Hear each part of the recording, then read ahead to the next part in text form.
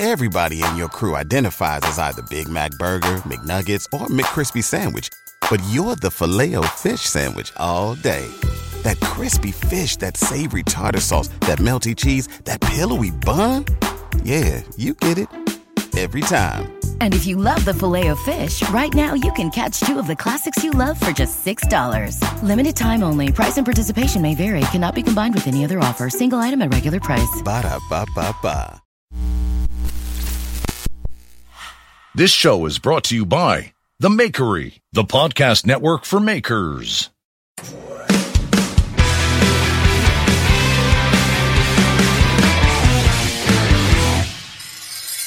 Welcome to Knife Talk, podcast for knife makers, knife enthusiasts, DIYers. You know who you are. I'm Jeff Fader from Fader Knives, here with the captain of the ship, Craig Lockwood, and no Mareko. Mareko is gallivanting along in Montana with some high-level dudes doing his thing, but in the meantime, we have one of our favorite people of all time, and your favorite people of all time, Fingal Ferguson. Fingal? Hey, darlings. How are you? I'm good. I'm very good. Thank you for having me. Oh, all the time. Craig, how are you feeling? I'm probably going to be a little quiet on this one. Okay. The whole family has just gone down with everything. So we're still in the UK.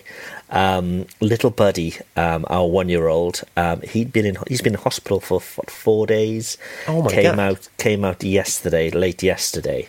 So he'd had just chicken pox, just run-of-the-mill chicken pox. But you know, when you're one, it's not very nice.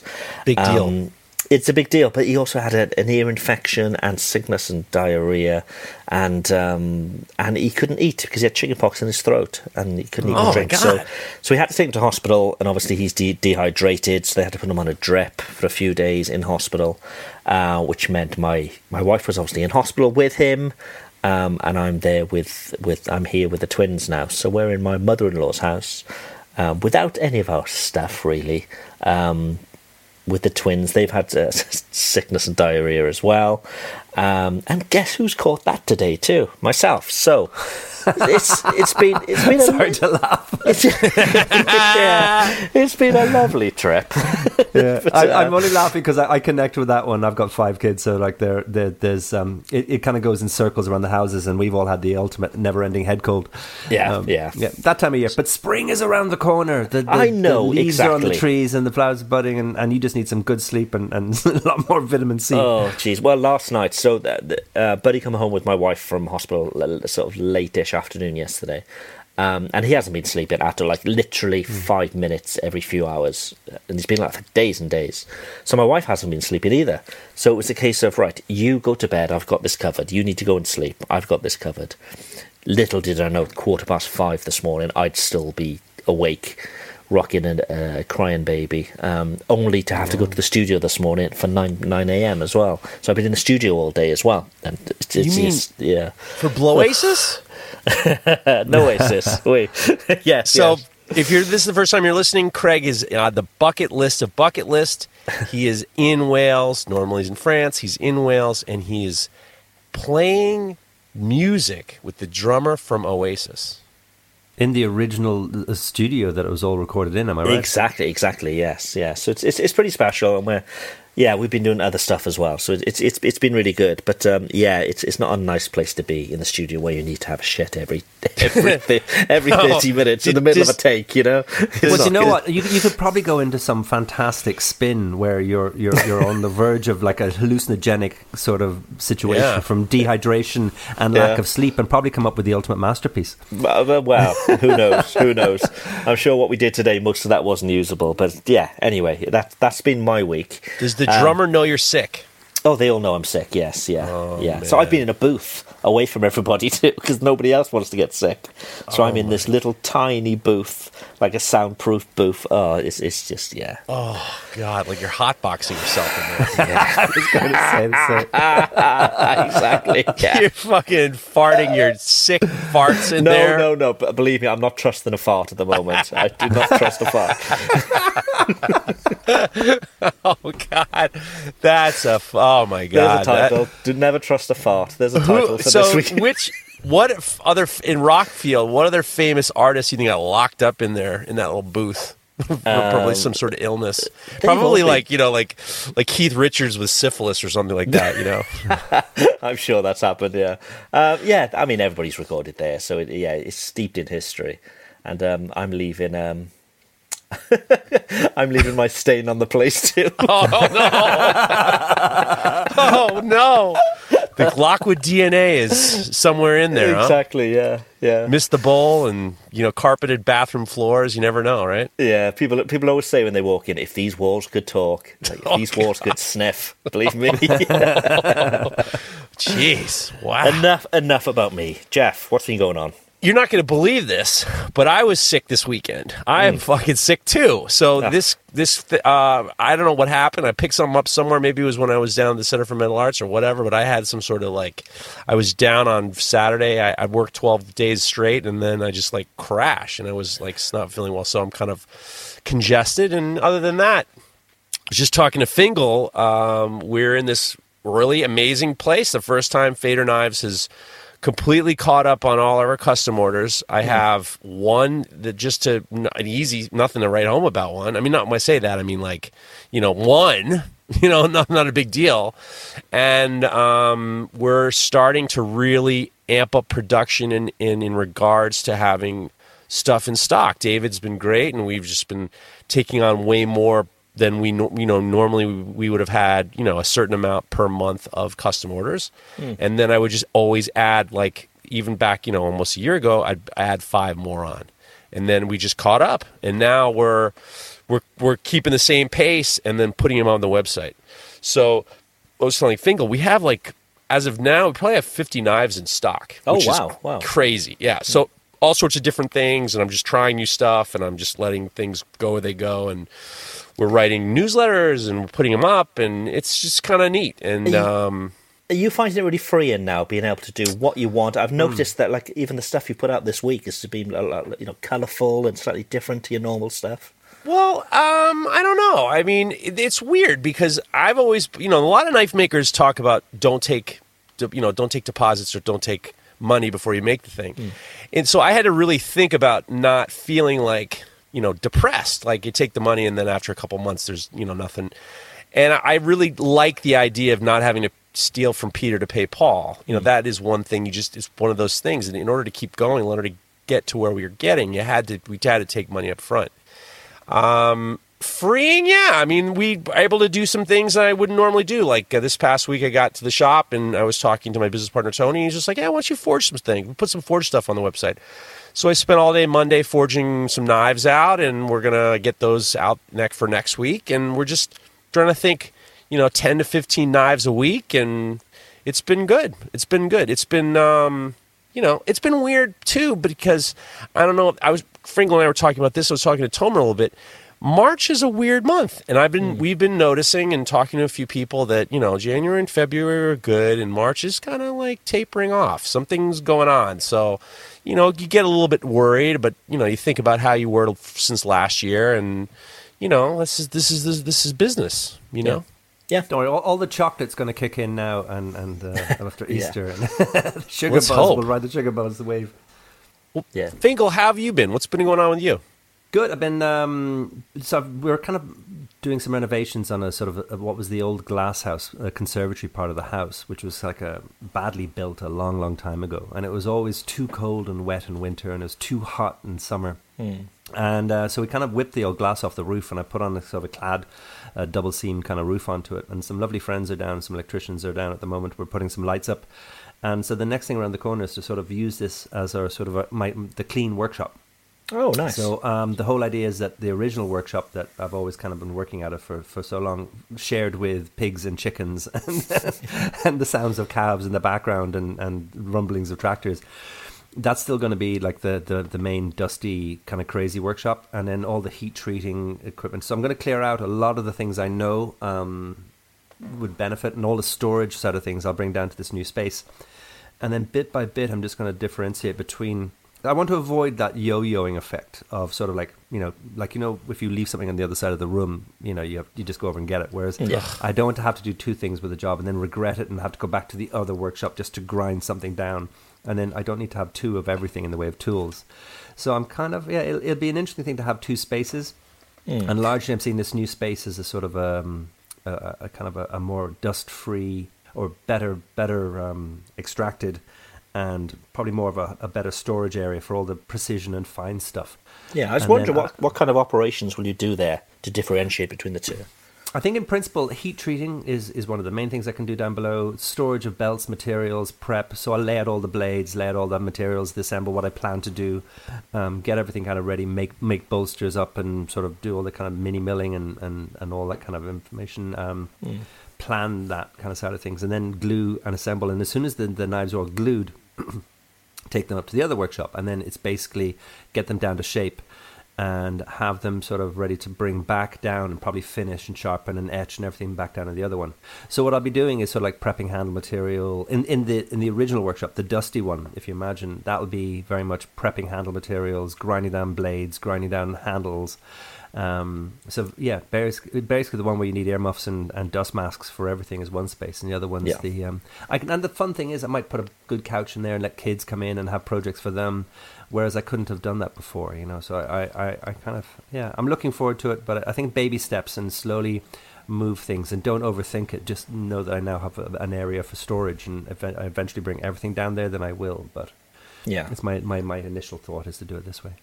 Gotcha.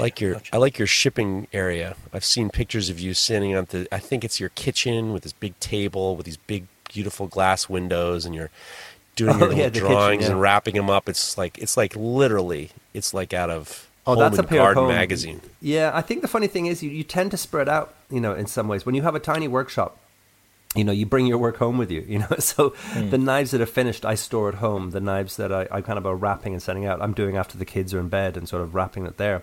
And it's great. That's the glass of wine in hand, and it's the take time. And I think that's one of like I've kind of said this before, that the workload of wrapping a knife is actually quite large, especially when you're doing, if I do the batches like I am now and selling them monthly, you realize, that it's actually a whole day, if not 2 days, to wrap up 20 or 30 knives. Or the best part of those 2 days, but that's the stuff that really makes a difference. The packaging and the personalization, like you do with your watercolors, and those little details. And it's something I'll never walk away from as much as I want to. Yeah. Yeah, so, you do a great job. You have like it's almost like a canvas that you would paint on, and you wrap it up with like butcher twine and get a little drawing in there. I still have all the drawing and stuff that you did. It's really, really nice. I think they all came, every little addition, like the layers of past the parcel that this is, with the knife being in the middle. The butcher's paper. I was very glad with that. That was a sort of a little tweak, and I think everybody should do it. The origami element of I just use butcher's paper. So there's this kind of jump between knife making and butchering for me. So I actually I wrap up the knife, but it looks like a salami at the end of it, which is kind of funny in its own way. But one of the things I would say that everybody out there should be trying to do, if you get butcher's paper and you fold it over and you fold it over and you fold it over and you fold it over, so it's a long, thin, folded over piece of paper, and you wrap that, put the knife edge into that and you wrap it around it. If you actually then wrap that up again, it's the safest package in the world. It's not going to puncture any parcels that come through the other end. You're not having to buy anything. It's all recyclable. It's so simple, and it's just at your fingertips. It's just a clever bit of origami in the end.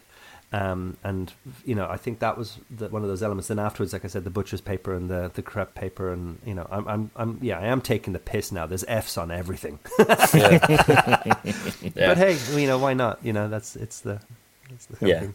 So is this now a completely full-time? Are you still involved in the farm and then in the food production? Oh, I'm more busy than ever with the farm. I've actually found myself... Right. Yeah, I mean, my parents have definitely passed on the more of the cheese side of things than ever. So I'm running with everybody else. So by the way, don't get me wrong, there's 20 people to make Gubbeen happen, and I think I kind of wake up in the morning, do the kids' stuff, and then go straight to the smokehouse and the dairy, and more or less go through everything. And so I try and deal and get on top of everything in the mornings. And then if I'm lucky and no one's missing and nothing's broken, I get the afternoons in the workshop. So it's a 50-50 thing.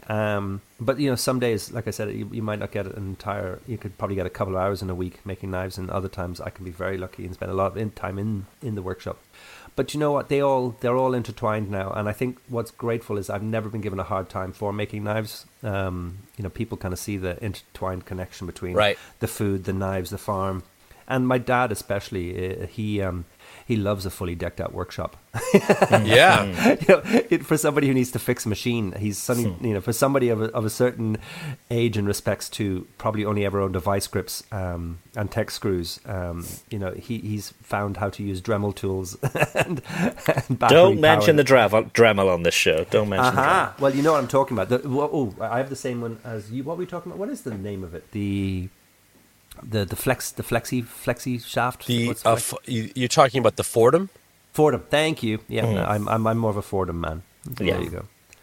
Not me. If you ain't Dremeling with 3, if you don't have 3 Dremels, you ain't Dremeling. Yeah, that's right. You ain't have 3. And with that said, do you ever use the third hand for your Dremeling? Yeah, third input. The Dremel wedged between your thighs. I always want to say when I look like I'm skiing with the propeller coming out of my ass. And with that said, Craig, what's this podcast sponsored by? I wondered where we were going there. Even heat. We all use even heats. If you're going to make any sort of heat treating with a knife, you need the best stuff. Even heat is the one to go to. Evenheat-kiln.com. Go and take a look, see what they've got. They've got a full range. Whether it's your first kiln and you're just starting out, they've got small units. They'll even make you a custom one if you need be. They've got everything. Evenheat-kiln.com. Go take a look. Big supporters of the show too. We love those guys. Family-run business. It's a great place. Before we get into it, we have a little bit of kind of business to take care of. Okay, yeah. All right, so I thought I'll just kind of do that.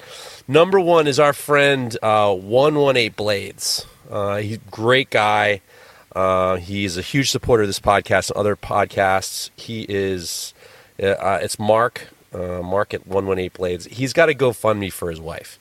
And he's a huge part of the maker community. And he's got his wife is not doing so hot, and they're raising some money for her treatment.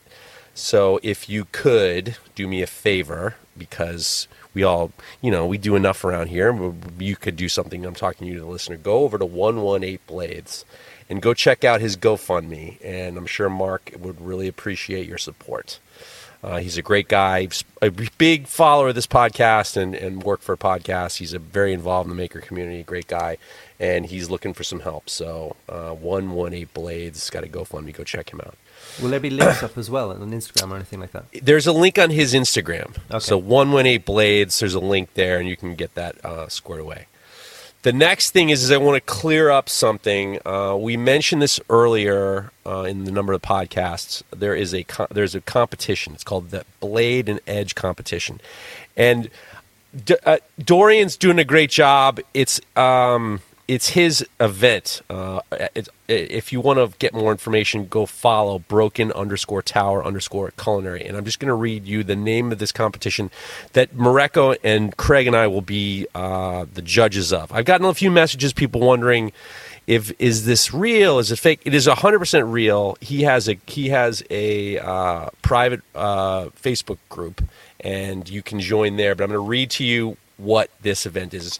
The Blade and Edge competition has been announced, and it's a great opportunity for you to show off your skills. This year's theme is the final frontier, so get creative. We're judging entries based on originality and execution of design. If you're at least 18 years old and live in the United States or Canada, you're eligible to participate. Sorry, guys. You two are out. Here's a quick rundown of what you need to know. You have until April 30th to submit your work. Winners will be revealed by the end of May or early June. The entry fee is $10, and all the profits of the entry fee go straight to Feeding America charity. When submitting your entry, be sure to include 3 high-quality photos of your finished knife. And I'm writing without your face in them.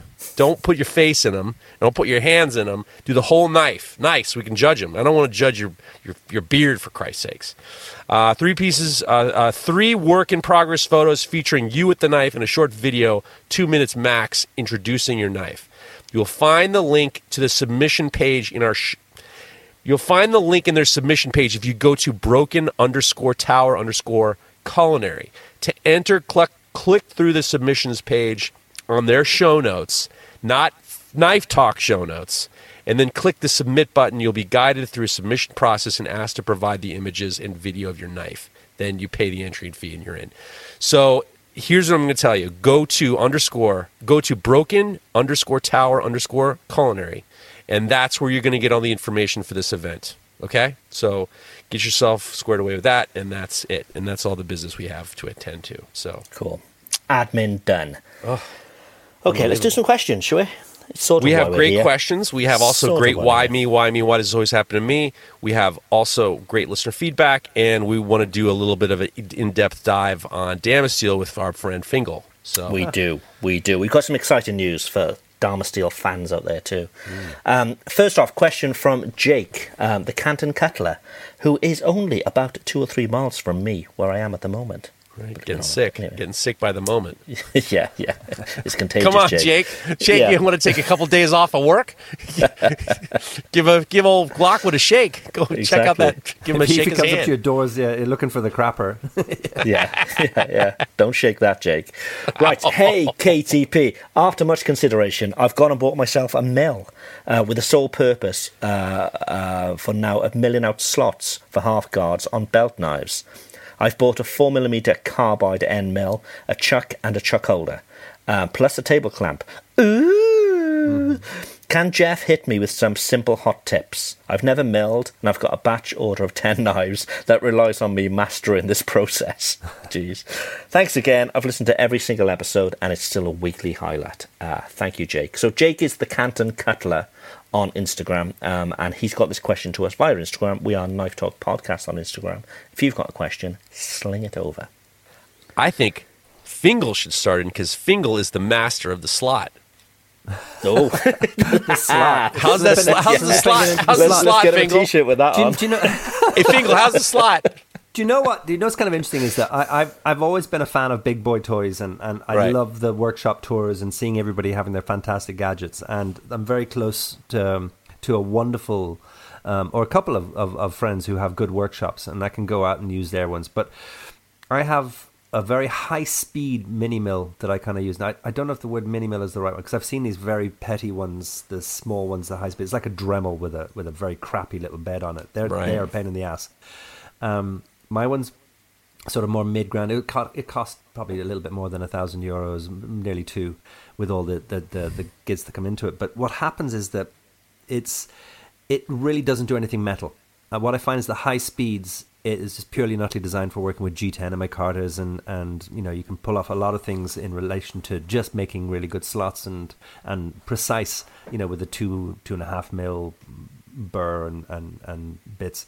But I don't know. I can't do anything with metal, but I have become a master of the old itchy stuff, carbon fibers and G10s, right. and it makes life so much easier. Now, I've kind of got two things going on. There's a friend nearby, like I mentioned, who's got a fantastic workspace. I give him large slabs of carbon fiber, and he runs the mills in there with a CNC powered machine that does a most incredible slot. And what I have is the ability to tweak it now. So if my blade is bigger than 2.5 mil, I can just put the next size up and change it and tweak it. But overall, I think that's all I kind of do with them. I think literally it's just that sort of high speed stuff. And I'd love to work more with metal. And I have found that if I tried even doing something with nickel silver, they still wander and they still kind of go offline. And you really do need to invest heavily in a good mill to actually pull off very efficient and kind of good, clean work. If you're talking about metal, so I think I'd nearly say save your money if you're thinking of just getting a cheap dinky one to play around with, and actually find somebody who actually does have the toys and get a relationship with them, and then take it from there to find the boundaries of what you actually want to achieve and pull off. But I think is a 4mm. Is that for like?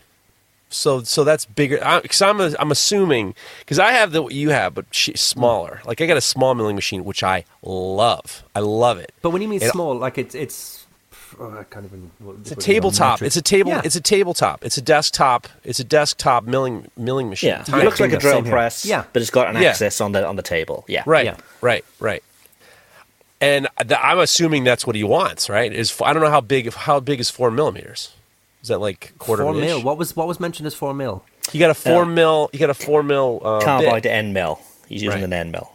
Yeah. I suppose. I would think he's doing I would think he's just doing slots. Maybe he's probably doing brass or something for a belt knife. Yeah, I mean, 4 mil is I mean, that's big enough. I mean, if you think of the steel and stuff, that sounds like, unless you're doing kind of hunter knives and stuff like it, probably like some of the chef knives would be thinner than that. Do you know?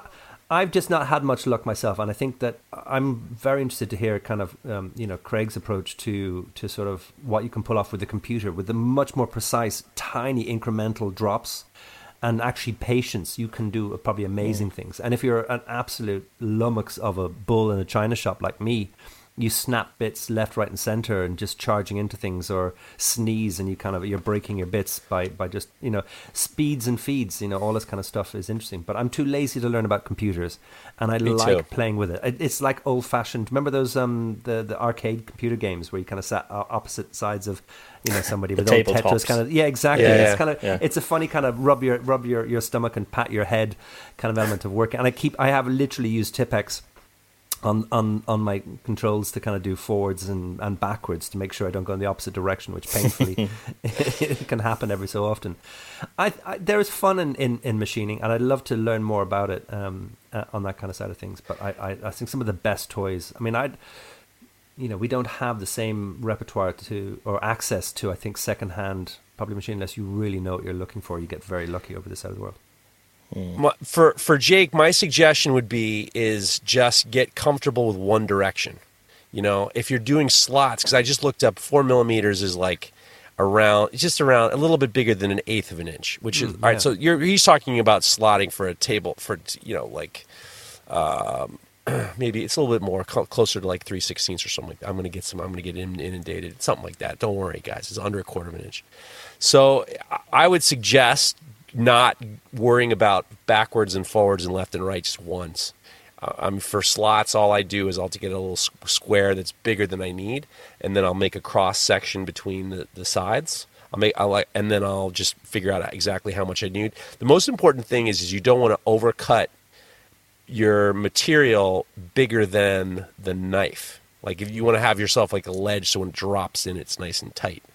So I started to make sure that my bits were almost on the money or a little bit smaller than the material, and then I would just hit it with a little file just to kind of get it in. Or you can undercut behind your tang. If you're dropping your tang in, you can just kind of undercut your tang so when it fits through the slot, it's a very nice connection.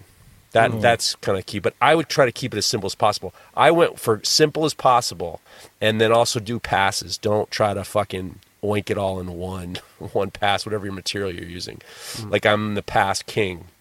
And then my only thing is I wish I had like a tiny little vacuum cleaner that would suck away the chips, not blow them everywhere, just like suck it away so I can I see my lines and I'm just using one access, and then I'm just going past and a little lower, past a little lower. And I've started to really enjoy it just by keeping it as simple as possible. I love that milling machine. Like I could sit there and I could mill fucking like little tiles all goddamn day long. I'd be thrilled. Yeah. Well, I suppose the next step up from something like that is one of the old school sort of mills that would have like a power feed on them. So not quite a CNC machine. You're still setting up everything manually, but you'd set your speed for the movement, and obviously you set your speed for the rotation anyway. But yeah, I mean, like Fingal mentioned, it's CNC in them. I mean, my CNC is probably about $2,500, and there's no way I'd ever use it for steel. No way in the world. I've used it for copper and brass.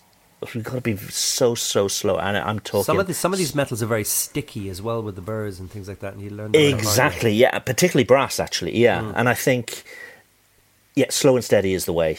Super small passes. And just let it take its time. I mean, the great thing about using CNC is let it take its time. You can go and do something else. But if you've got just one of these sort of standard, almost drill press mills where you're doing everything manually, you're going to have a very, very hard time cutting any sort of metal, really. But if you want to get into CNC and you never have, you know where you should go? Knifeprint.com. Knifeprint.com. Great. It's basically CNC in a browser. So rather than download any sort of really expensive CNC software that you need licensing for, Do it all in the browser. Super, super simple. You can save your designs and all the rest of it.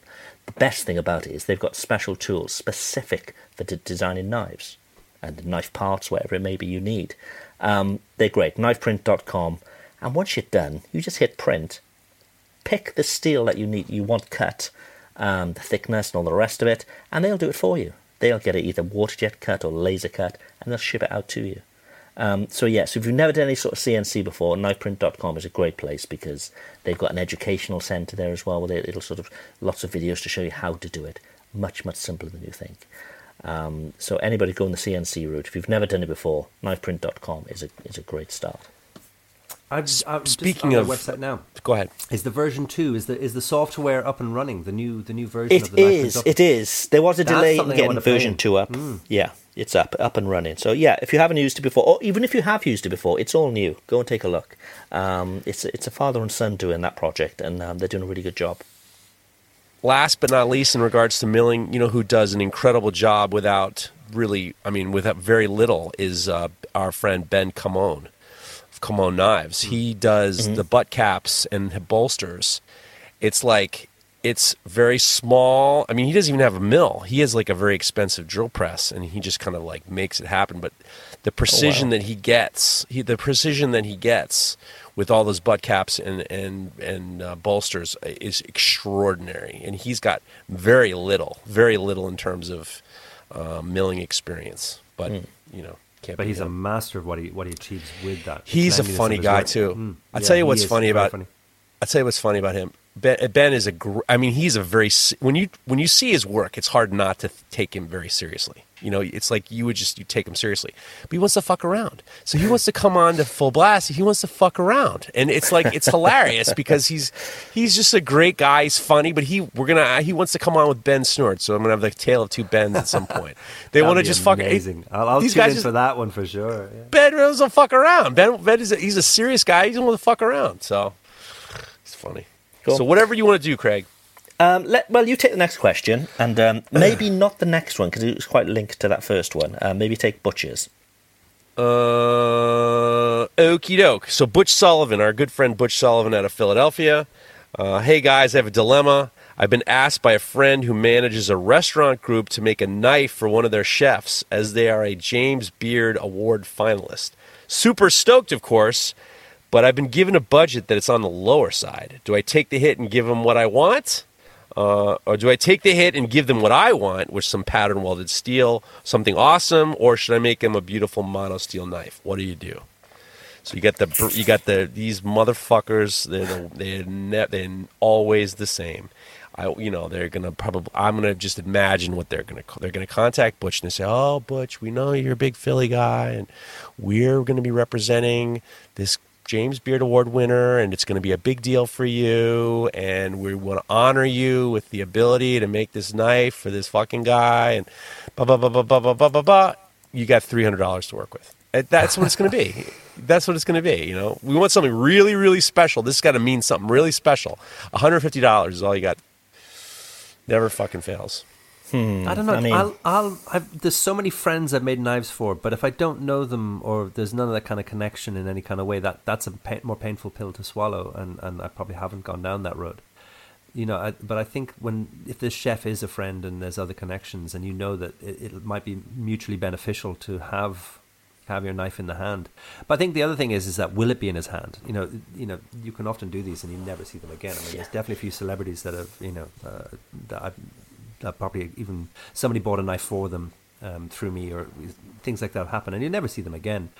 I think there are all these risks in the whole process. You might think that it guarantees something, and it won't at all. It's just gone. So it's what you're willing to do. And if you just look up or or a friend with the chef in any way, then let that be the more important part of this. What do you think, Craig? Yeah, I think, what do you want out of this? What's the best possible solution? If this guy is going to be on TV telling the world about your knife, maybe there's something to that. But the likelihood is, again, you're never going to see that knife again. And make something beautiful, the monosteel knife. Show off your talents, what you can do within that budget. I think, when I first started, I thought a route would be to contact, celebrity chefs and get them using my knives. And it doesn't really pan out that way. It really doesn't. So yeah, do what you can for that budget, and I'm sure you can make something great. You always can make something, and it'll be a great. Sometimes the picture is worth more than the actual knife. Like if you get a great picture and it's in your portfolio. Like sometimes to me, like I don't get caught up with these knives because if I get a good picture and the picture helps sell their knives, then that's fine with me. No, 100%. The TV thing is weird. It's a hit or miss. Like the times and. I get like the Jacques Pepin knives I made for Jacques Pepin. I always usually get a couple hits from that, and then another one from America's Test Kitchen. I get a lot from that. But I have had stuff on other chefs, and it's like you think that it's going to mean something, and it normally doesn't. So it would be hard to say you need a direct. You can get guaranteed direct sales from it, but if you want to make if it's just about the steel and you want to do Damascus instead of monosteel, what's the big deal? But I would think about it and be like, yeah, what the fuck, just do it. But then I'd be like, what, fuck this guy. He's just a cheesesteak guy. It's a tough one. Yeah. I mean, look at Fingal. Fingal had a Jamie Oliver. Jamie Oliver called him Fungal. Remember that? But so does the rest of the world. But do you remember that whole bit? He did this beautiful event. My dear friend made this oyster knife. You'd made him, yeah. My dear friend Fungal Ferguson. That's my fault for having a stupid name. No, in the UK it's not that. Even the nickname for this podcast is done for something stupid. So I think getting names wrong. But it's Do you know what? One of the things I feel like has always helped me is I've actually done so much in the food world that I've been at barbecue events and cooking things, and actually to rock up and be the person who has the whetstones and the spare knives, and actually other people see your knives there. That stepping stone is probably one of the best ways if you can find yourselves to volunteer or be at least part of food events in any form or way where there are other professional knife guys. The feedback from those events is incredible, and still to this day I'm constantly learning and changing my mind due to feedback from working side by side by people, because you'll often find people in a short period of time telling you what you want to hear, but after 3 hours of working next to somebody and after a couple of beers, and you'll get a little bit more information, and that exposure at the time of actually having your knives in hands, that's definitely worth so much to you. If you can get into any form of way of doing some kind of big food event, then get in there. Just because this guy's a James Beard guy doesn't mean he knows what the fuck he's talking about with comes. He won't put it in the dishwasher anyway. Those guys are just as bad as everybody. There's just because they know how to cook doesn't mean they know how to do everything. So make them a monosteel knife, or do whatever you want. I don't think you can lose because Butch makes beautiful knives. Heart of Philly. But he makes beautiful knives. People actually, but the eye of the beholder. A cleaner, more beautiful monosteel knife with certain subtleties about it can actually suit a certain personality more than a blinged up, over the top knife. So it's actually probably casing out the personality of the person you're making it for. Maybe that person wants to have something more subtle and sexier than all blinged out. So probably just. Do you remember that film Chocolat? That movie where when somebody walks into the shop, the lady behind the counter could tell straight away about what that person was craving or wanting. Yeah. And I think that skill that develops over time of actually finding out that that person looks a little bit more like somebody who's going to use my Japanese knife to split a T-bone. Right. You have to read the person. Well, that reminds me. A number of years ago, the Culinary Institute of America asked me to make a knife for this chef who just had this new book out, and he's a kind of big time guy in the United States. And I was like, I had an idea, and I was just like, I'm going to make it a little extra special. And I'm like, you know what? Let this guy get something special. And I made it special. I never heard of. We had to hunt him down to pay. We had to hunt the Culinary Institute of America to pay. But then it was not appreciated the way I expected it. And that's the other thing. Your expectations of what you're going to get back are usually unreasonable to the fact of usually people are on the ruder side. Not a ruder side, but just not as polite as you would expect. No, a gift through a corporation like that can slightly be taken for granted. I can sort of almost see that more so than from a close friend. Right. And it's funny, if you look at your own favorite knives at home, your most beautiful knife that you use all the time, you know, the knives that have been given to you and have an emotional connection, no matter what, you will subconsciously reach for that so much more than you will probably reach for anything else. If you've bought the knife as something for yourself, even that alone can be enough of a trigger. But at the same time, those emotional connections are important. Yeah, Fingal Ferguson, the emotional connections, unbelievable. Look, I want to take this next question really quickly, just to sort of pique my interest a bit. JH Knife Shop has said, I just got in my first laser, which is a 20-watt diode laser. I plan to use it for adding a maker's mark to my knives, cutting out my leather sheaves, and maybe etching patterns into the leather. I have a setup and ran a 6-inch exhaust for it. Do you guys have any advice for a knife maker with a laser? Any cool projects you suggest? I plan on making some leather strops and adding my logo to the wood backing. But it's a diode laser, so it's not going to do anything with steel whatsoever. You mean it's not going to mark steel? Not even mark steel. You may anodized aluminium, possibly. That's as far as you're going to go. But yeah, I mean, you're talking about using for leather anyway. A 20-watt diode probably wouldn't cut leather. It would mark it very nicely. So you may be able to use it with your CNC software to mark out your leather, and then cut it in the usual way. But I can't see it cutting. Are you saying that this poor guy told us what he wants to do, and you're telling him he cannot mark his knives with a 20-watt laser? Possibly. I mean, 20-watt diode laser is $70, $80, $90. You know, it's not a high-end laser, but it will definitely mark leather and paper and all that kind of stuff, without a doubt. With the right tuning, can you control the depth at which you mark that as well? You can. So you focus the laser. So basically what you're doing, you're intensifying the laser on one particular part then. And just like with a CNC mill or anything, you've got feed speeds. You've got the power of the laser, and you use various feed speeds and so on. Yeah. But I think you're going to struggle to cut. But as you said, you're looking to put your maker's mark on leather sheaths and that, so it will work. But with regards to a tip, is whatever software you're using, and guaranteed it's going to be shit software. That all of these lasers come with the worst sort of Chinese software that's just all over the place. It doesn't do what you want it to do, crashes all the time. But make sure that the source image that you're using isn't like a rasterized image, like a JPEG or anything like that. Make sure it's something like an SVG, which you can scale up, and it's not going to lose any of the resolution. I see so many people using just like JPEG images and then moaning about that the image isn't crisp. Use something like an SVG or an Illustrator file, something which you can blow up big, and it's not going to sort of pixelate, if you like. But then you should be good. But good luck, because generally laser cutting software is a bitch. Yeah, there's a good is there friend one that you Garvin like?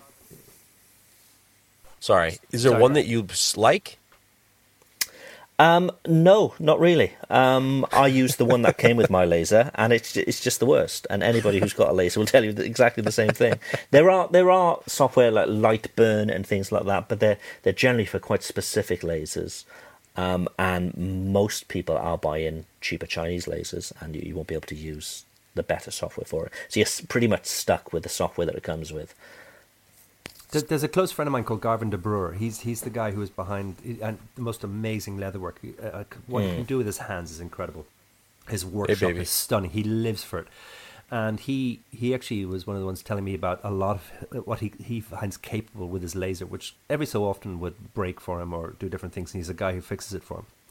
But he has these amazing projects. I think one of them is the Big Horse race course kind of in, and he did these giant things where the walls are almost entirely tiled with leatherwork, and he has probably used the laser to almost emboss and create a map almost on the side. They said the smell in the building alone is stunning, that smell of leather.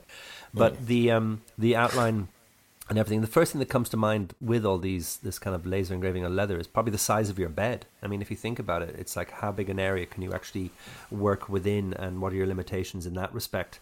But I think that the more you delve into it, if you have that ability, they are capable of so much nowadays. But yeah, I think the sense of scale is something kind of interesting as well. If you're talking about the tiny little burner that's really just good for doing a beer mat, Yeah. You're limiting yourself. Yeah, and a lot of these small diode lasers, you can get them to sort of almost clip on. If you've got a bigger CNC machine, a mill or whatever, they can clip onto those, so you can like exchange the head for, instead of a milling head, you can put a little small laser head on. Okay. And you can use software then to tile what you want. So you'll tell the software that your bed may be, I don't know, 36 inches by 24, and if your image is bigger, it'll tile it automatically for you and put these little registration marks. So as long as you put the next bit on exactly the same place, it will continue that image. But yeah, with a 20-watt diode, this is probably a bit more advanced than that. But again, yeah, I mean, you've also already mentioned about using exhaust. Make sure you're exhausting those fumes out. Because it can be pretty disgusting. What are the more dangerous sort of fumes that you want to avoid? I mean, if you're working with micartas and any of these kind of things, or is it micartas and plastics, and you'll see it's just a thick black smoke that will come out, and it's not good. And I've tried to use my laser for sheaths, and again, it's just not nice at all. Just make sure everything is exhausted, and keep that lens clean as well, because that black smoke will cover up the lens, and all of a sudden you'll be moaning about how bad things look. This laser thing sounds like... Sounds like it sucks, this whole laser game. Sounds like terrible. It's not clean. I mean, you can see these fantastic videos. Everything looks clean and beautiful. Even when you're cutting steel with a fiber laser, and marking steel, it's the smell that comes off that it needs to be really well vented. But good luck. It's going to work. It's going to work for what you want it to do, which is putting maker's marks on leather. So yeah, good luck. But yeah, make sure you're not using JPEGs. Make sure you're using SVGs or Illustrator files, that kind of thing. Dang.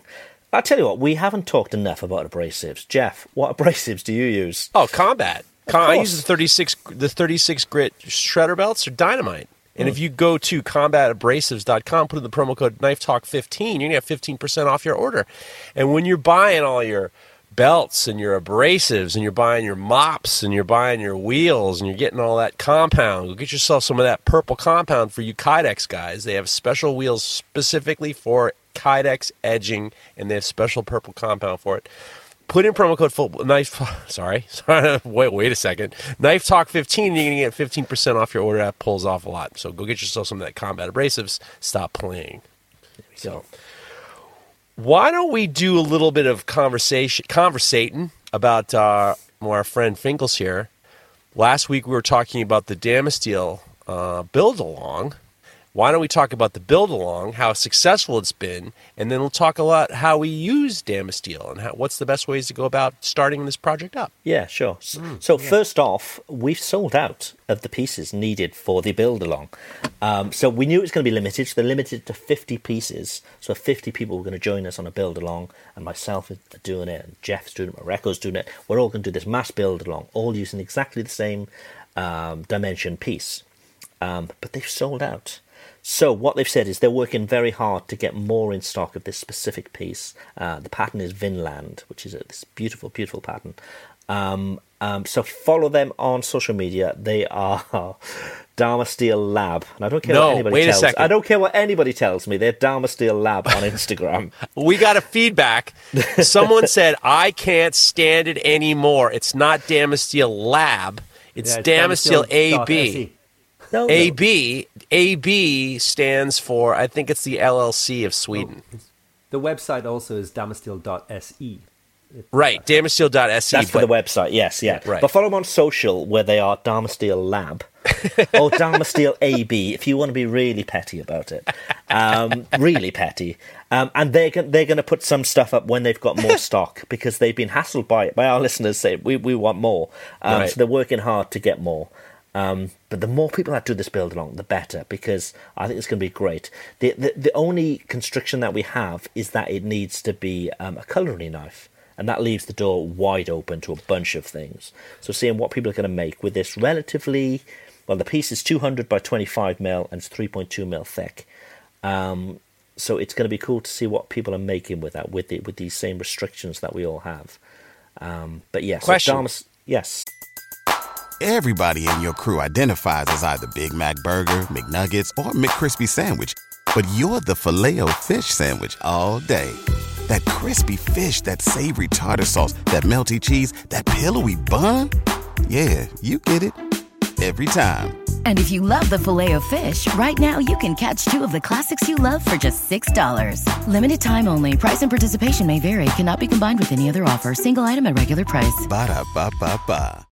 So once they do the build along, does that automatically put them into the Damasteel Invitational, or do they have to apply for that as well? It does. Well, they'll need to send through photos of their finished piece. Okay. So we have Fingal and Jeff with us, who are both Damasteel Chef Invitational winners. Champions. It's my Champions. Okay, I need to win this one. Yeah, okay, I'll win this one. Where can you actually find a picture of the blade that you get for the build along? Well, it's up to you. Your own interpretation. So this is just a blank. You get the rectangular. You're just billet. getting a blank. A billet, and it's up to you what you. It just needs to be a culinary knife. So it could be a power knife, a petty knife, even a bottle opener, anything that you'd use in a kitchen.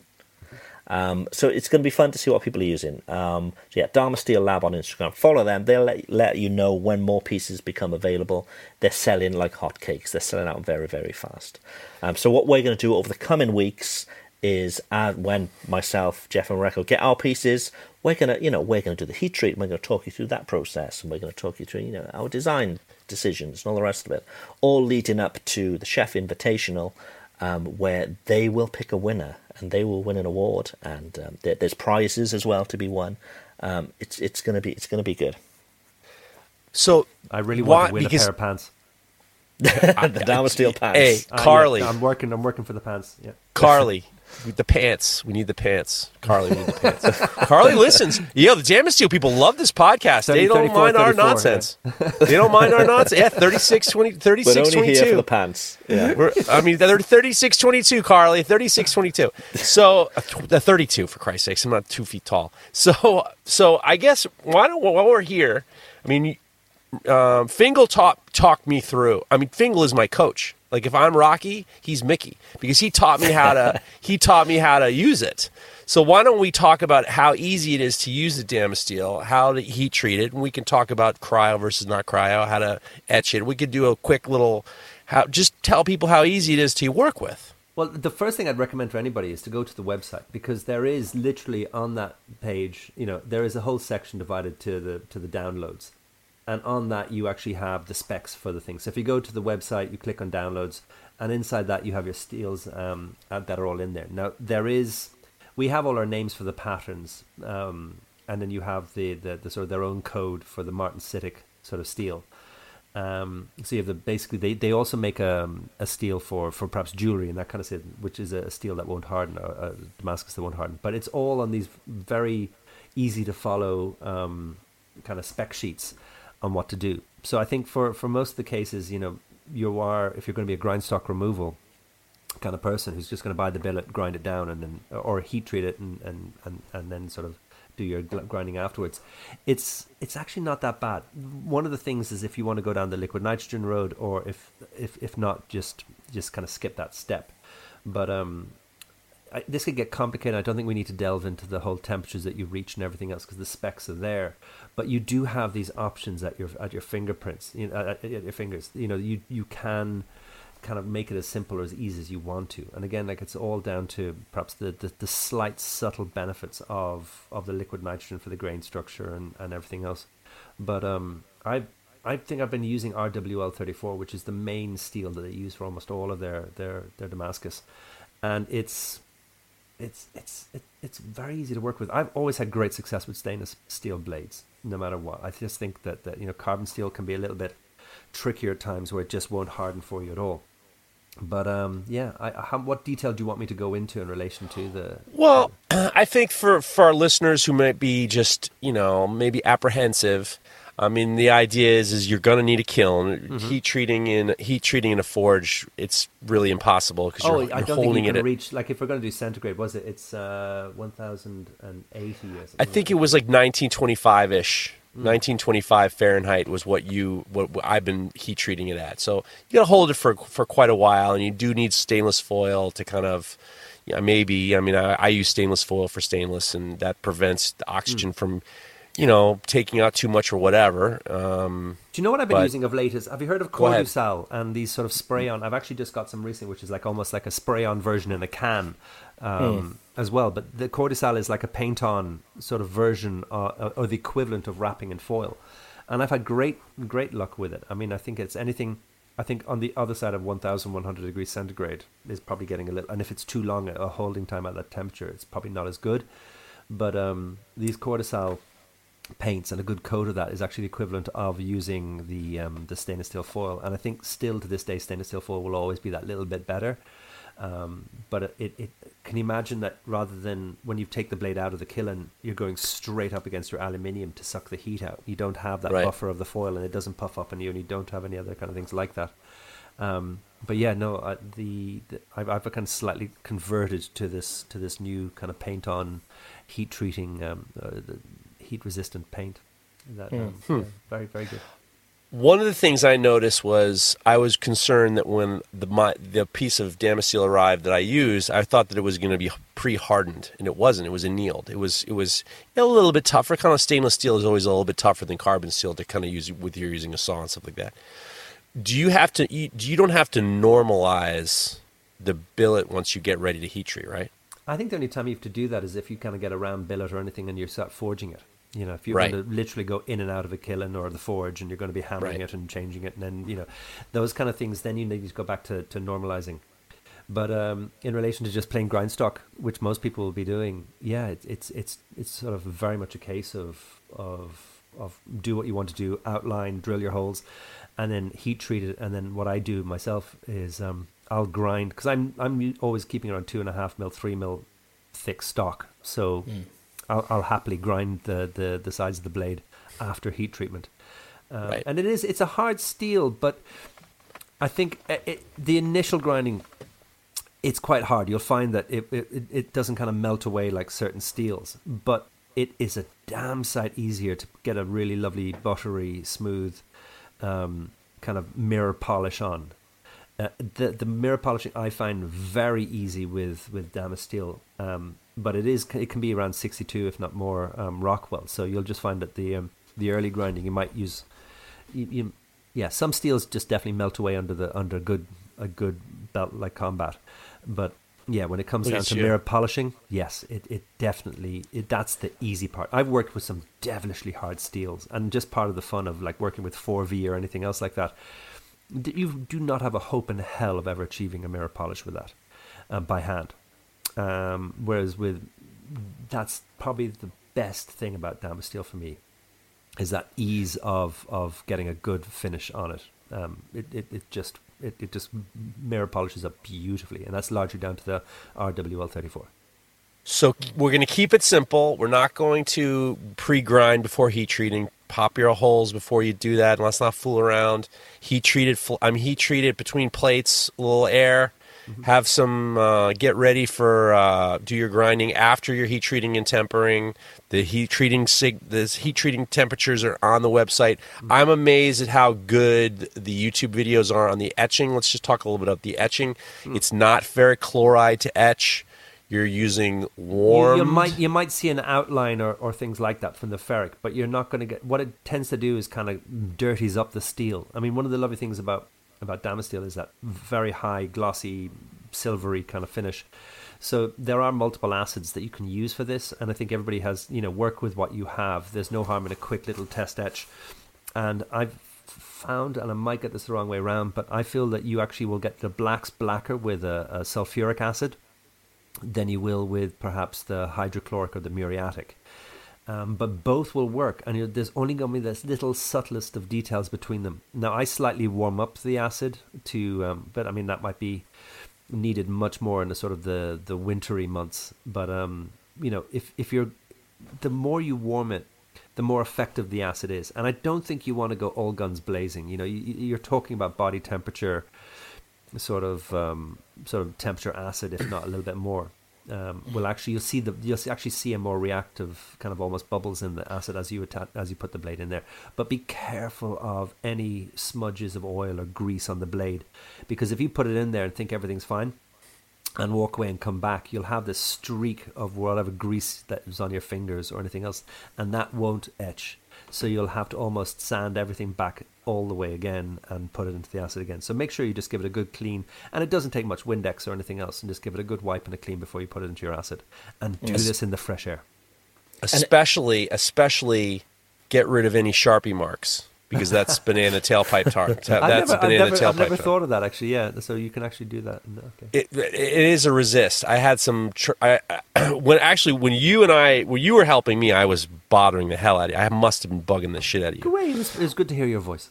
Well, you're very kind. So I didn't want to get any. I don't like acids in the shop in general, but I didn't want. And then I found out that you could use muriatic, and then the muriatic. What I did was I had a little, like a hot plate, and then I put a jar in it of water, and then I put my I have a drinking boot, and I put the muriatic in the drinking boot, and I put it in the Bain Marie. What's a drinking boot? I know. That's my next question. Yeah. No, the fucking boot, the Das Boot from the beer boot. Okay. The beer boot. A glass the welly. glass welly, right? The beer boot, whatever, the drinking boot. I don't know what you call it. Cool. So I used like a Bain Marie, and I was able to heat the water up, which heated up the muriatic, and I was amazed at how well the muriatic worked. Because I just didn't want to go get hydrochloric acid. I don't want to get any of that. Hydrochloric and muriatic are, I think, identical in many ways. I had muriatic in the shop because I used to use it. I think they're the same thing. I think culturally speaking, You're talking to a moron, so I don't know. And not only do I not know, part of me doesn't even care. So I just had it, and I was thrilled, and it worked great. Now, by the way, there's also acid concentration levels out there. So what I did for years and years and years was I used to kind of go off to the hardware store and buy concrete cleaner, which has about 10% hydrochloric or muriatic in it. So that literally is the stuff that kind of will bubble when you kind of spill any on concrete and kind of cleans the floors. Now that's enough to sort of agitate and irritate the skin and do everything.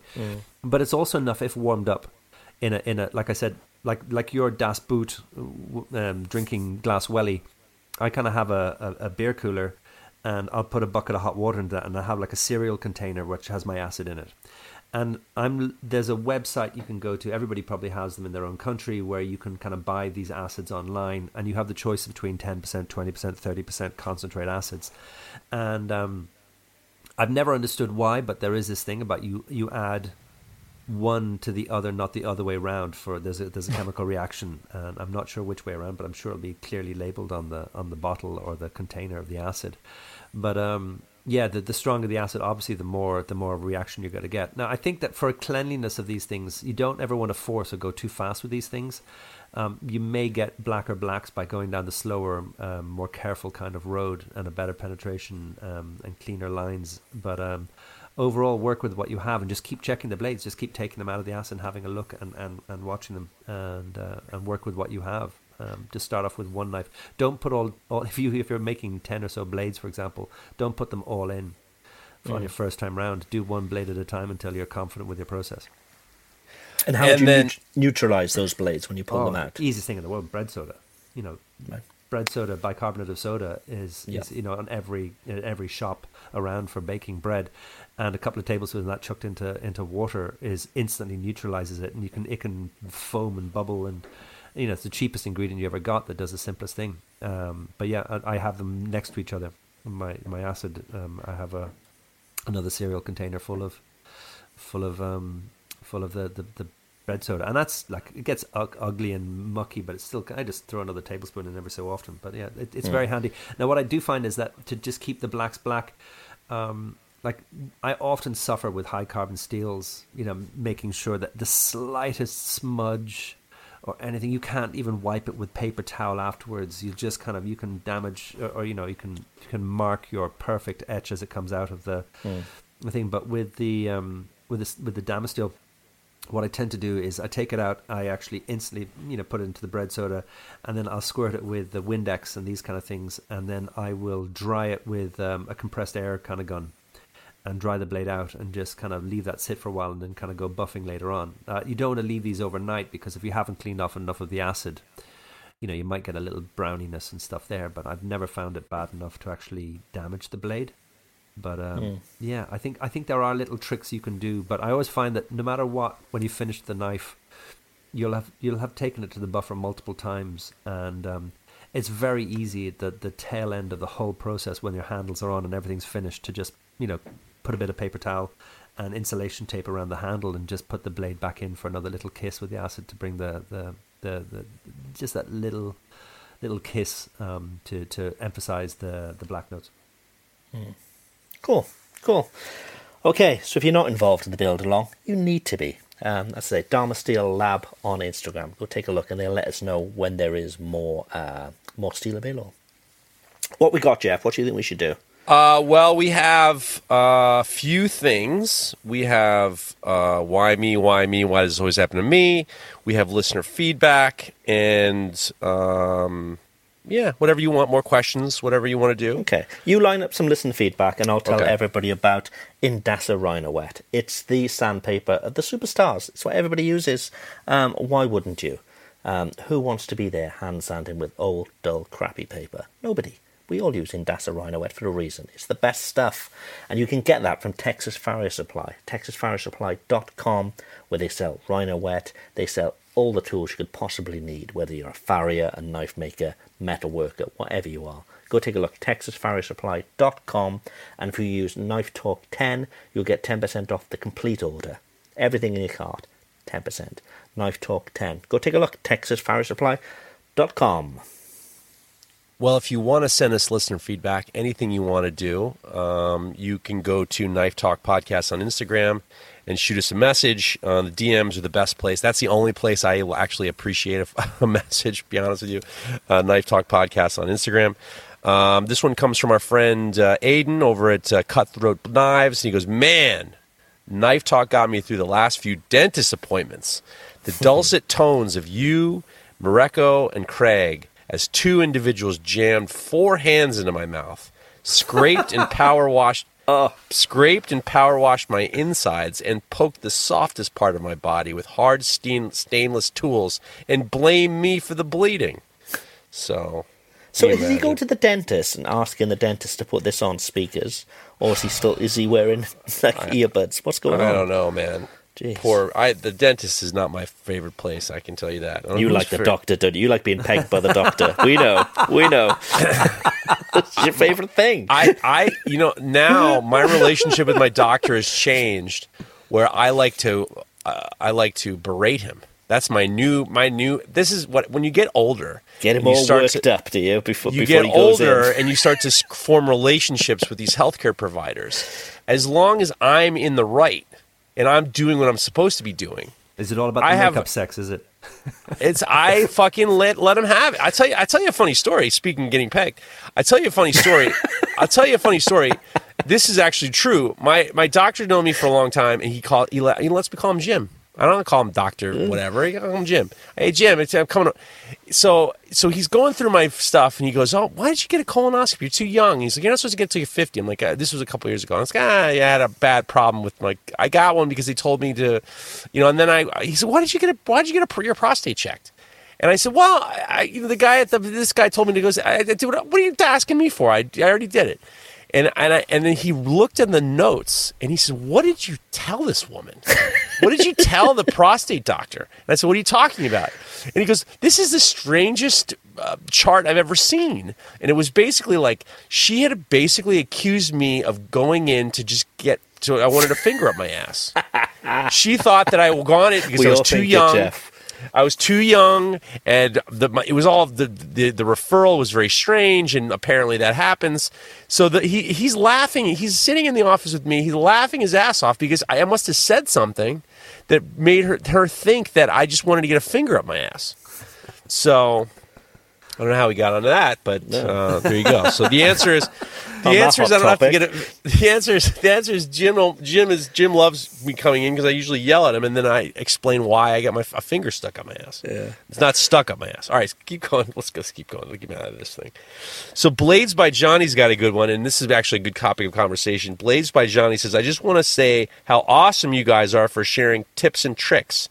Been messaging makers lately, and it's crazy how guarded people get. I understand people got to pay their dues, but what happened to helping other makers? Anyway, made me appreciate the show more. Thanks. Now, this is an interesting conversation to have because I just got back from the Center for Metal Arts, and I talked with Pat Quinn, who's a just extraordinary blacksmith. And when I was there, he has these enormous power hammers. He's just an extraordinary blacksmith. And I figured years ago, Jesse Savage and I were saying, is at some point they're going to figure out how to make real life-sized anvils. Because for years they'd made small ones. And we didn't say anything. He's very private. So we go in to see the giant hammers in the octagon, and there, sitting there, are two fully forged 250-pound anvils that they forged.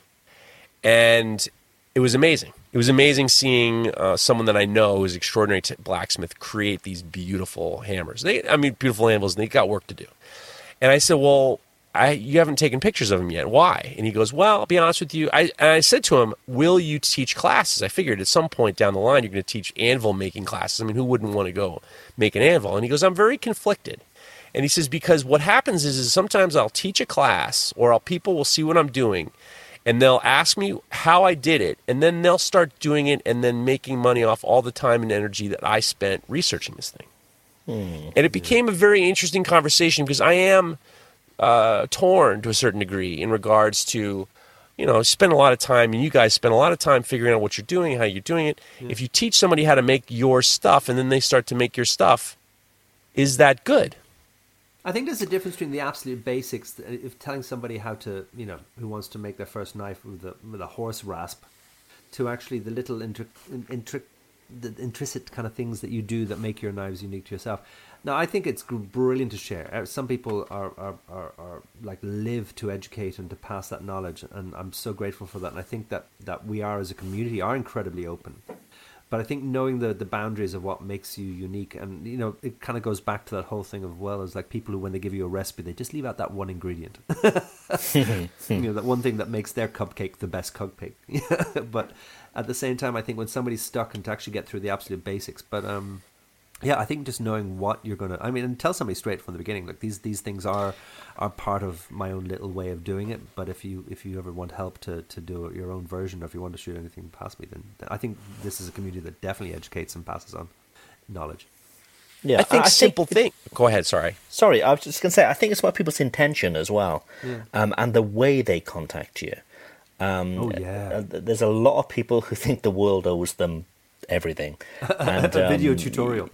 Exactly. Right. They don't want a simple answer. They want you to spend the afternoon, as you say, making a full tutorial specifically for them, and that's not uncommon.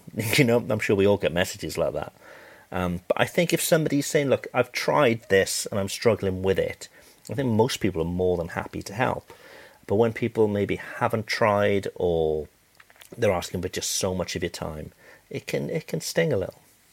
I've done a tutorial where, and I'll be vague about it, and the person ended up doing the exact thing I've did the tutorial on. Exactly. I mean, from the material to the sizing to everything. And then went out of their way to start a business doing it, which is fine. God bless you. But then when there was any type of feedback of like, are you just making this guy's thing? There was a very like, well, there's plenty of business to go around. And it was almost like this defiant, there's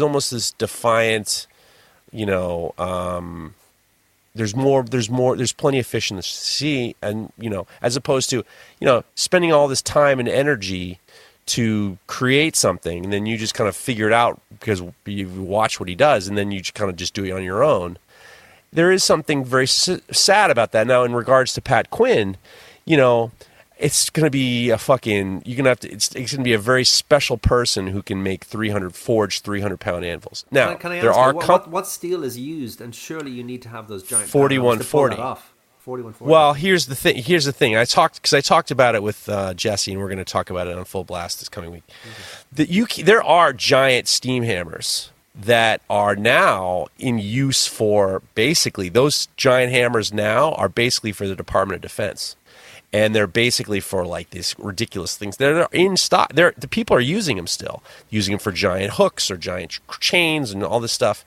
And if there would probably be a way for you to figure out how a person could, contract one of these companies and say, here's how we're going to do it. I figured out how to do it, and here's how we're going to do it, and we're going to make forged anvils. Is it something that's probably not going to happen? Most likely it isn't going to happen. But I understand the feeling of spending years and years trying to figure something out, and then you kind of put it out there, and then all of a sudden somebody just takes all of the years of your research and then they put it out in their own name. I would have a bitter feeling about it too. That's one of the reasons why for the friction folder class, I only teach as a class and I don't sell them.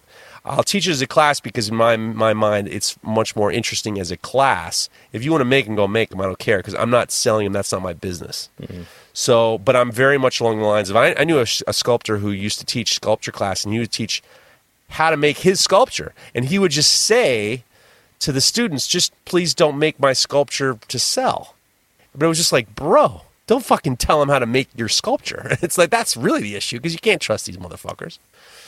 But I mean, it's teaching someone how to make scallops for a serrated knife is one thing, or teaching someone how to etch is another thing.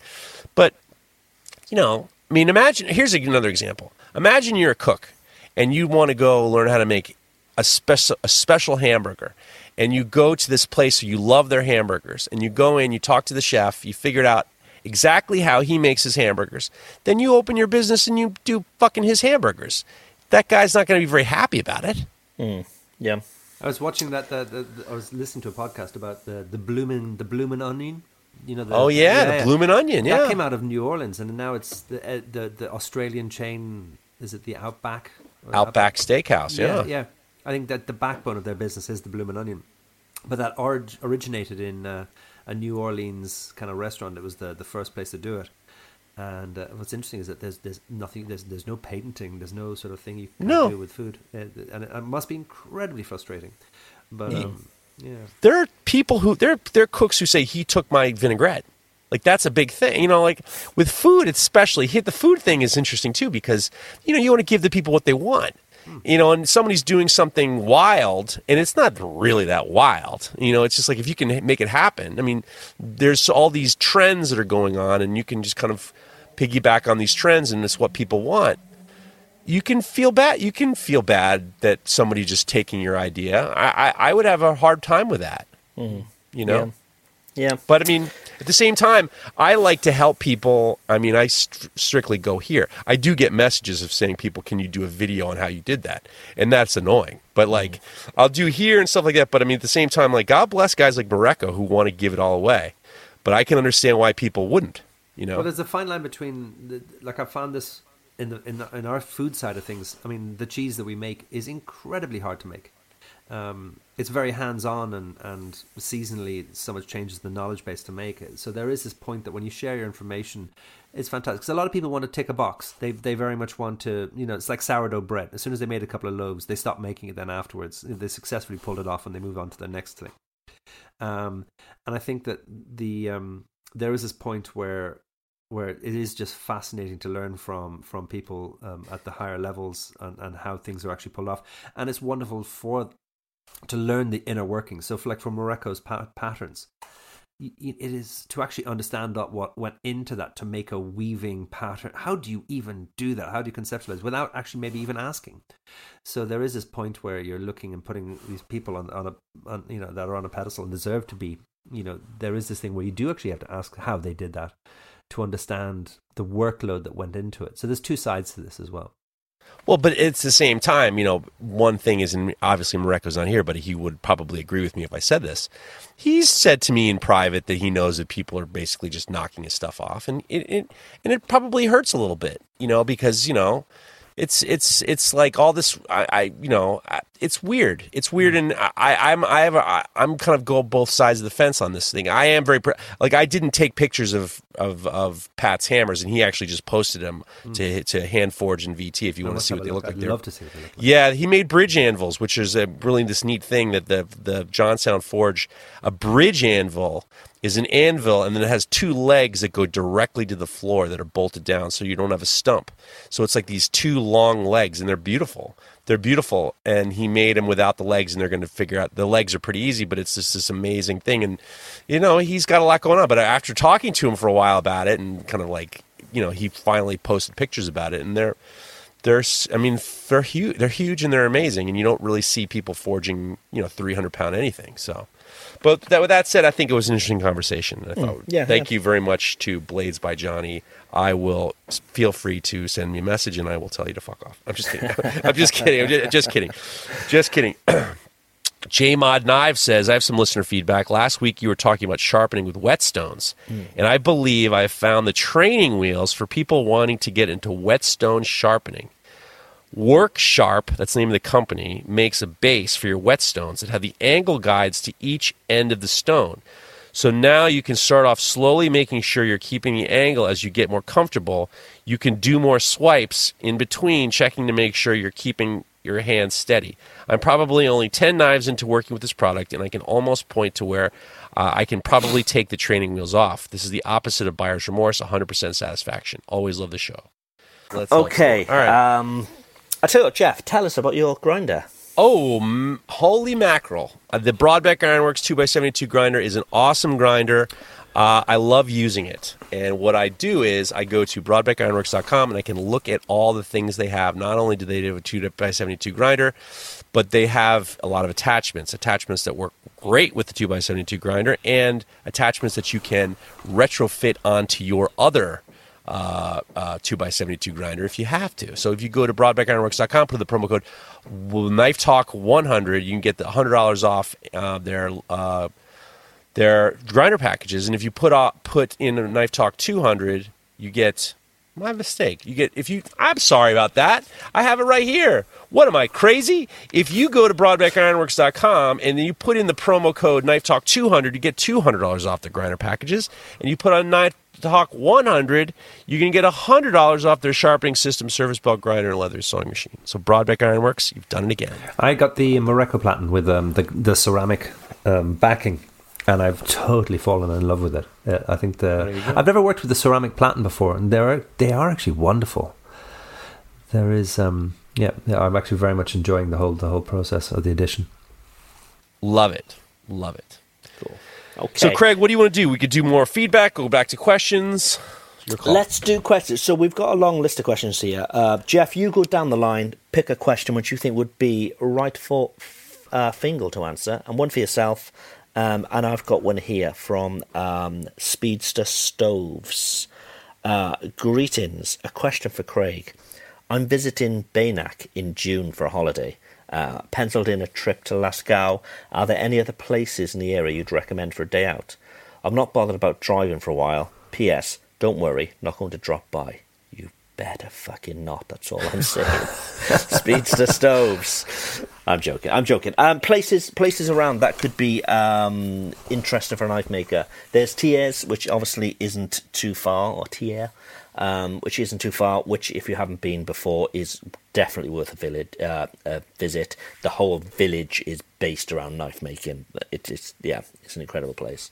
I wouldn't say you're going to see some great knives there, but there's plenty of history there, and most of the factories are pretty open to you going to have a look around as well to see their processes and stuff, so it's quite cool. Another place is Nontron. They have a small knife festival a couple of times a year, actually. Again, similar to Thiers, but a lot smaller. The whole place is based around knife making. So if you're in Bainac, Thiers and Nontron are probably the places to go. And La Yole as well, further north, isn't it? Yeah, exactly. Yes, yeah. So I mean, a lot of these sort of rural French villages, they've got this sort of deep history of knife making anyway. But I think Thiers, Nontron specifically, they're catered for tourists to come and have a look at all these things. I said most of the factories, they'll open their doors so you can go and have a look. It's pretty cool. So go take a look. I'm not in that week, by the way. I'm not sure when you're coming, but I won't be there. I'm pretty sure. June? Nah, I'm not there in June. Jeffrey, what have you got? This one comes from Bremner Built Blades. And he says, hey guys, I had a question for you all. I've been recently completing my first hidden tang knife. My question is about putting a pin through the tang. Is it necessary or is the epoxy enough? I mostly make hunting knives, not a whole lot of kitchen knives, but in the future I may be making kitchen knives once I get my kiln. And you mostly hidden tang knives, Fingal. Do you feel the need for a pin, or no? I've never used a pin. I think that the interesting thing is what materials you're kind of working with and how long your tang is. She said. I know, yeah. I suppose for me, I've never seen it. I mean, on the couple of thousand knives that I've made, I've never seen any issues with a tang coming out. And I suppose maybe it's the thing about, in extreme abuse of like being put into a wash machine or whatever else, will you have abuse in the handles? The worst one is perhaps working with burl woods and things like that. If you have only a part tang, that even dropping them onto a knife like that onto a concrete floor, if it's a burl wood, I'll often find that a handle could perhaps snap in the burl wood if the burl wood has a flaw in it or anything like that. It almost always seems to be close enough to where the tang ends, like the vibration travels through the tang, and that sort of is the weak point. So, it's if you have a construction where you have a butt cap and the tang goes the whole way through, which is pretty excessive, but can have its benefits. But to me, of all the hidden tang knives I've made, I think just very good slow curing epoxy and good materials that you trust, and a decent enough length of tang that goes into that handle material, and perhaps not grinding down the handle too close to that tang material, you're going to be fine. I think that it's also, you have to pre-think all these things. If you are going to have a hole through your tang, it's how to marry up the hole with the tang material, because you're going to have to soften that tang to drill through it perfectly, and you don't want to do that as an afterthought. One thing that I've been doing lately, I've been doing all my fit up before I heat treat, and like a dry fit everything. And I actually did I don't usually put a Corby bolt in a hidden tang knife, but I actually am doing one where I want the Corby bolt to kind of hold all the parts together. And I did it all beforehand, and I got good results from it. I don't use any hardware for culinary knives. Now, I would think for a hunting knife or a knife maybe that you're going to use for camping or something like that, you probably want something in there. But at the same time, it's like, I mean, it all depends on the construction of your tang, I would imagine. For culinary, I don't think it matters. I mean, it depends. You can also notch up the tang as well. You can put some teeth into the tang as well to actually grip the glues. And I mean, I think that most of these modern epoxies are actually stronger than wood in many kind of cases, as long as there's no grease or anything left in there. So I think I've had to... when you screw up a knife, you've ground it all wrong, or you meet very annoyingly something unattractive in your burl wood as you're grinding into it, and like, this just won't cut the part. I'm just not happy with this. Having to actually, I found it's actually really hard to smash the handle off. I think these glues, it's almost not happening. And I make my knives in kind of like, they look like they've been made by an 8-year-old, in the early stages of kind of gluing them all together. It's really because I shape everything down afterwards. There's no work done in advance, bar the making all the layers of the hidden tang knife completely parallel. Everything comes out afterwards with the grinding. Yeah. I'm sorry for all the helicopter noise and the fire engines if you hear it from my end, but I'm beginning to notice is that not too far from our house, there's like a forest fire. No way. Oh, so apparently Can you smell it? There's no. I mean, it's like towards the park where we're at. What's the weather like at the moment? It has been quite dry. It's hot as shit. It's like really? It's like in the 80s right now. It's beautiful. It's beautiful. I'm actually dying in my car right now. But, no way. We're freezing our asses off over here. We can't wait for spring to start. It's 84. It's hot. It's a beautiful summer day here right now. Oh. Beautiful summer day. So, Welcome to New York. I love New York. It feels like only yesterday you were in the snow in the ice. Yeah, It was like yesterday there was the snow. So, yeah, I mean, for back to it for a culinary knife. I mean, you're not really doing a whole lot. I think that people overdo it, honestly, with their culinary knives, just because it's just you're not beating the shit out of things so hard that the handle's going to break. I've never actually heard of a handle breaking, unless maybe you don't have enough tang, or maybe it's just a little bit like sketcheroony, but I've never seen a handle break. Yeah. What are you doing if it is? Yeah. Right. Okay. Let's call it a day. Should we do a little sneaky after show? Yeah, let's do it. Okay. Thank you all for listening. Thank you, Fingal, for joining us on the show. We shall speak to you all again next Monday. Bye for now. Okay. Oh, somebody's cracking a can. Look at you. Wow. Look at you. That's it. Pants off. That's the way. You had pants on already? Why would you have your pants on anyway? Time, buddy. So what's been going on? What are you reading, listening to, watching? Fingal, what's been going on? I've been listening to I'm almost back-to-back podcasts at the moment. I've kind of, there's a crowd called Gimlet, and they do all the heavyweight and all these kind of ones, and there's every little thing. And I love-hate relationship with it, because I like the senseless podcast full of facts, and it kind of, and I've been very much enjoying that in the background. So I've been listening to those while working away. And yeah, mostly I've been working a lot with carbon fiber, so I'm itchy as fuck constantly. And I definitely want to improve my extraction on that kind of side of things.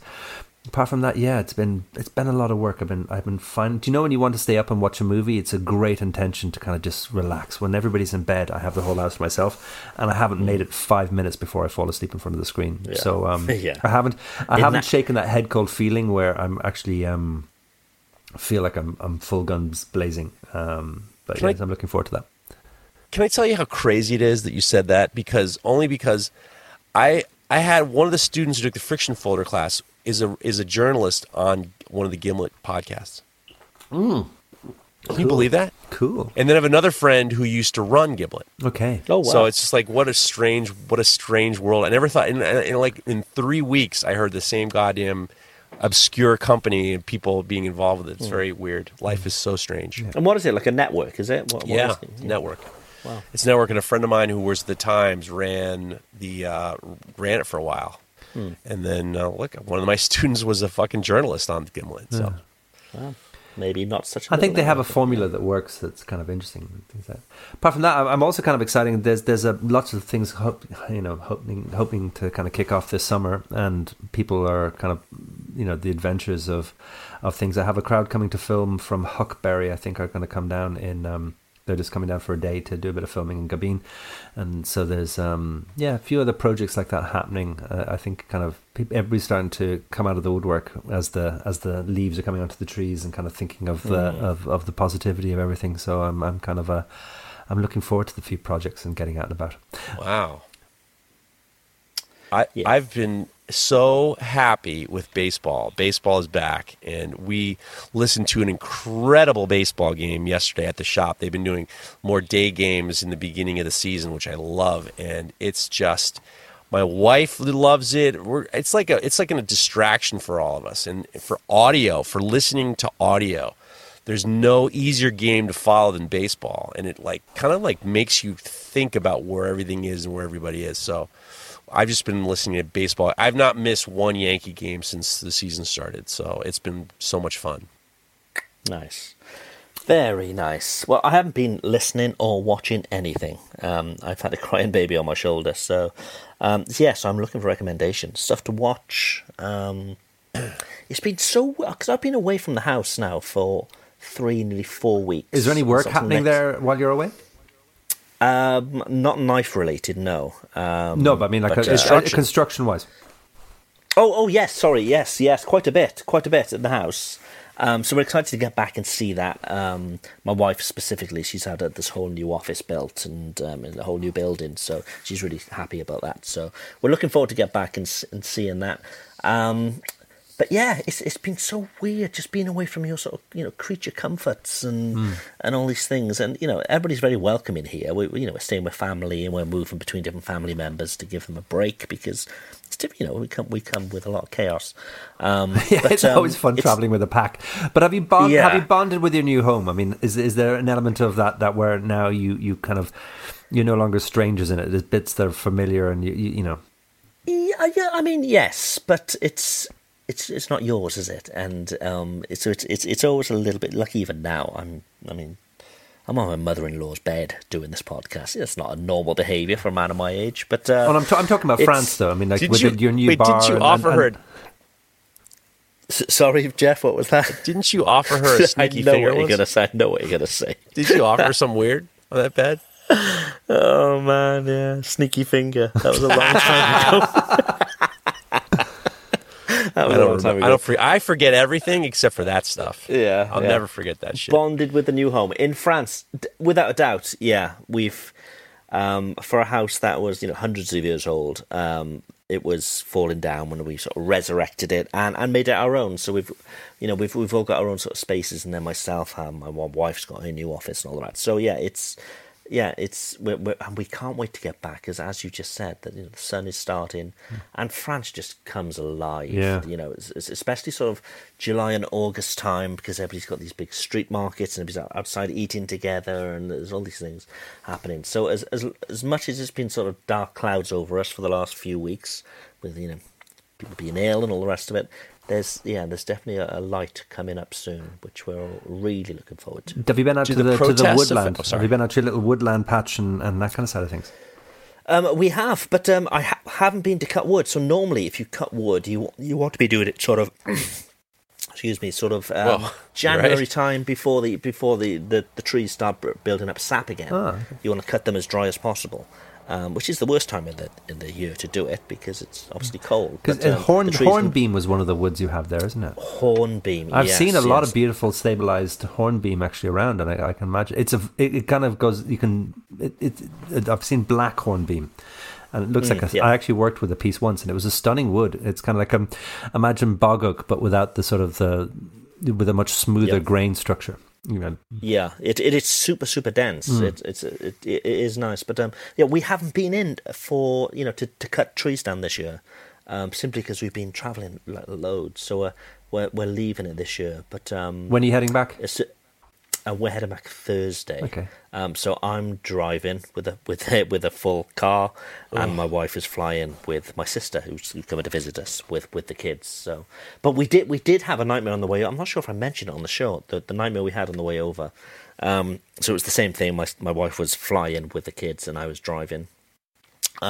Daisy, one of our twins, had an ear infection, and my wife's like, painful, horrible. I'm not sure we should fly because, ears on a plane's never good.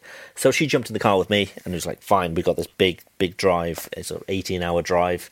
She's quite happy. She's loaded up with, an iPad to watch films and lots of snacks and so on. We get to the Eurotunnel on the French side, and I pull up my pass, and the guy was like, oh, right, you've booked the wrong way. You've booked from UK to France. And this is now sort of 11 p.m. And I'm like, oh, geez, I'm sorry, could I buy another ticket? He's like, well, no, you can't. We're fully booked, and we've got one of the trains down, so there's nothing, like, for the next 12 hours at least. And I'm like, oh, geez, no. So I'm in this I'm in the car, expecting to cross, can't, in the middle of nowhere. I mean, there's hotels there, but it's quite a sketchy area, and I've got a little one in the car with me. So she's like, what the hell am I going to do? So we couldn't actually back out of so you have this booth where you need to go through, registers the car and all the rest of it. We'd come through the first booth, fine, because you just flash the ticket and there you go. But now it's all one-way traffic to the second booth. We're told we can't get through and we can't get out. So we need to wait for the police to close the road so we can reverse down the road with the police and the blue lights. And my little daughter's like, what the hell is going on here? We make a mad dash to the ferry to buy a ticket for the next ferry. They were fully booked, and I'm like, oh, geez. This is all Easter holidays kind of around the same time, right?